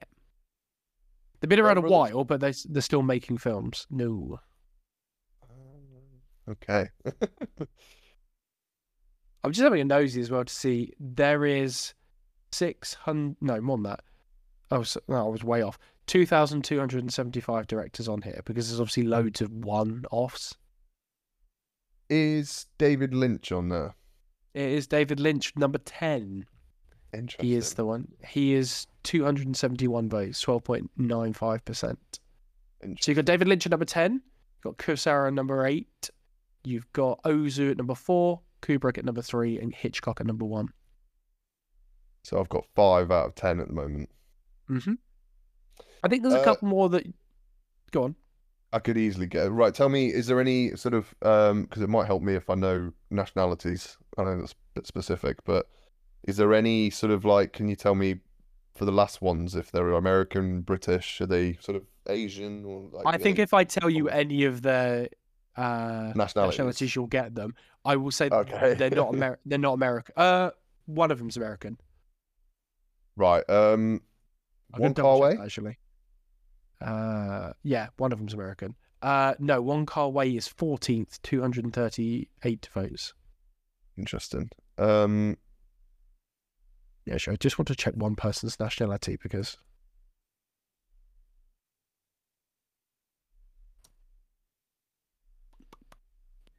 Yeah, okay. I just wanted to make sure that I didn't mix someone up. Oh, no, hang on. There's two. There's 2 American directors. 2 American directors. Okay. I'm seeing 2 next to each other that I keep forgetting who they are. I don't think he's going to be on the list, but I might as well guess him. Quentin Tarantino? It's not Tarantino. I think you're thinking a little bit too... Yeah. Think film lecturer. It's not necessarily modern. It's think film lecturer, not film student. Okay. Tarantino is 90th with 55 votes. So Tarantino got a 10th of Hitchcock votes.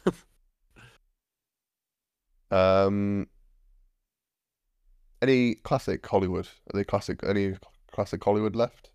Yeah. David Lean there? No, sadly not David Lean. Joseph L. Mankiewicz? No, I'm just saying where Lean is. He is 76. I have mentioned a film already in this section of the film about this section of the podcast about one of the directors. Oh. I've mentioned very. I'm gonna go super basic academic here. Yeah. I've got a list of names that have just come to me. Rattle them off because I think this is how you'll get them. I think F.W. Murnau. Nope. Oh my God, my mind's gone blank. Okay, Billy Wilder. No. Again, I think you're thinking a little bit. You need to find the middle ground between these directors and like Tarantino. Okay. I think that's where you need to. Is there's a director called Fassbinder. Is he there? No, Fassbinder's not Rainer Fassbinder. 10. Okay. Fellini? No, that's a good shout. You're in Fellini's 13th. You're closer. You're warmer. Let me give you a hint for one of them. Yeah. He is a director that you and I both say we haven't watched enough of. Oh yeah, of course. Tarkovsky. No, Tarkovsky's 11th. Who's the other one? Bergman. Yeah, there you go. Ingmar Bergman, number 9. The two most academic picks I could think of. Exactly, 200. I don't know what okay, so keep your mindset in. Yeah, go think Fellini, Tarkovsky, Bergman. That's the kind of place we're in. I think is the best way to. No, again, another good guess, but no.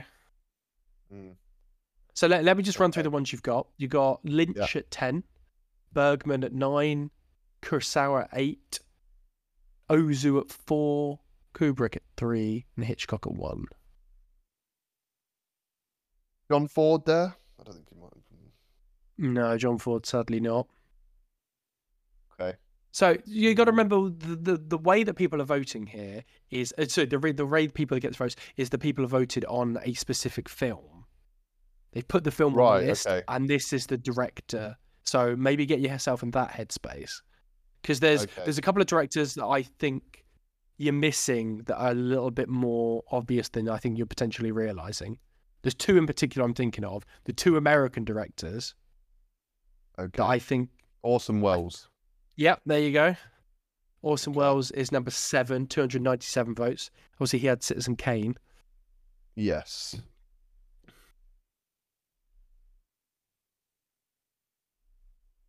Orson Welles. Carol Reed there? No, that's a great shout, but no. I'm kind of just thinking of sort of is John Huston there? No. Okay. I think you might kick yourself. There's two aside Coppola. from a. There you go, Francis Ford Coppola. That's the other obvious. I was trying to think of what when you said that they're obviously voting for a film that obviously Francis Ford. They're gonna go for basically all of Godfather and Apocalypse Now and stuff like that. Exactly. So Francis Ford Coppola was 5th with 323 votes. So you got 2 left. I think one you should get, and I don't know if you'll know the name of the second one. Okay, and they're not American or British. Nope. The European? Yep. I think they might both be from the same country. I could just Google that. Oh, really? Okay. I think so. Is Bellatar one? No, that's a good shout though. No, they're not from the same country. I thought they were. Okay. Okay. Now I'm thinking of countries. Oh, okay. I reckon I've got. Well, no, maybe I don't have both of them because. Okay, Godard. Godard, that's the other one. Godard is 6th. So you're missing number 2. I don't think you'll. Yeah, I'm not sure you'll get this person. Is there a director called like Dassin or something like that? There is, but that's not. It's not them. The reason I think you might try and think of the reason why I don't want to give too much away. Try and think of the reason why I don't think you'd get this. So specifically think about the 2022 Sight and Sound. What happened in the 2022 Sight and Sound? Didn't that film overtake to be number 1? Is it the director of that film? It is. Chantal Akerman, her name is. Oh, okay, yeah, I wouldn't have got that. Yeah, I didn't think you would. Interesting. 380 votes she got, and I have a feeling all 380 were for that film that I keep forgetting the name of, the one that's in a dress. Yeah, yeah. It just came out of nowhere. It was like, yeah, we keep saying we're going to watch it, but I don't know, just it came out of nowhere and won. But there you go. So that was good. It was quite tough actually. What do you reckon? Did well. I'm proud of you too. Just out of interest, before we go, what year do you think got the most votes? Do you think you could get it? 1972. Or close, 75. Interesting. I wonder, because that's when that French film came out. Of course. I was thinking it was early 70s. I just want to see what else came out in 75 that people voted for before we wrap up. We've made this a very long podcast. Oh, there's a lot of films. There's a lot of films from 1975 on here. Mirror, Tarkovsky, Barry Lyndon, Jaws, Nashville, One Flew Over the Cuckoo's Nest. Lots of films I've never heard of. Dog Day Afternoon, The Man Who Would Be King. Oh yeah, that's the Michael Caine and Sean Connery film, I think. Yeah. The Chantal Akerman film, 258 votes. Then Mirror got 91. Barry Lyndon got 76. Jaws got 39. So it's pretty heavy because. Interestingly, I've never seen Barry Lyndon. It's like the only Kubrick film I've not seen outside of those really, really early ones that are all meant to be shit. I watched it at uni because they tell us to watch it because he like invented a fucking lens or whatever it was for it. Yeah. I would have very much. I've had it on DVD for about 6 years, but that's just the story of my fucking life. Yeah, it's a good film. And maybe I will watch it at some point. I feel like I'm in 2023 mode now. All the good films coming out. Yes, yeah. Well, it's one of those. I think there's always a slump post Oscars where you like catch up with all the Oscar films, and then there's nothing, and that's the best time to start catching up with old films, I think. Yeah, but yeah. Thank you for listening. I'm sorry it ran a bit longer, but I'm just glad you get to listen to our beautiful voices a bit longer. Okay. Yeah, if you are enjoying the little bits of trivia, if you enjoyed us reviewing a list and just basically shitting on Empire, then you're welcome to give us a like, give us a rating, and you can go check out all all of our stuff, like articles and stuff, on realreviewing.com. We're on all the socials at Real Reviewing, except for Phil will tell you where we're not at Real Reviewing, because I always forget. Letterboxd and Tumblr, we're at Reviews from Real. But everything else, Threads, Facebook, X, not that we really use that anymore, Instagram, everything else is Real Reviewing. Yeah, we no longer have personals on X. No, neither of us use it. You can get it. You can find us on Threads if you want, though. Yeah, and also if you want to follow us on Letterboxd, you're welcome to. I'm Corey S. Jord on that. I don't know what I am on Letterboxd. I think I'm Phil So Wilson. Let me check. People don't ask me. Philson Wilson is my Letterboxd. I write great reviews. I've given 3 1-stars in a row and a 2-star, so yeah, it's good stuff. They're all Christmas films and they're all abysmal. I watched one called Snowmageddon. Yeah, I watched one called Snowmageddon. It's a Christmas disaster film. It's awful. Oh, that sounds great.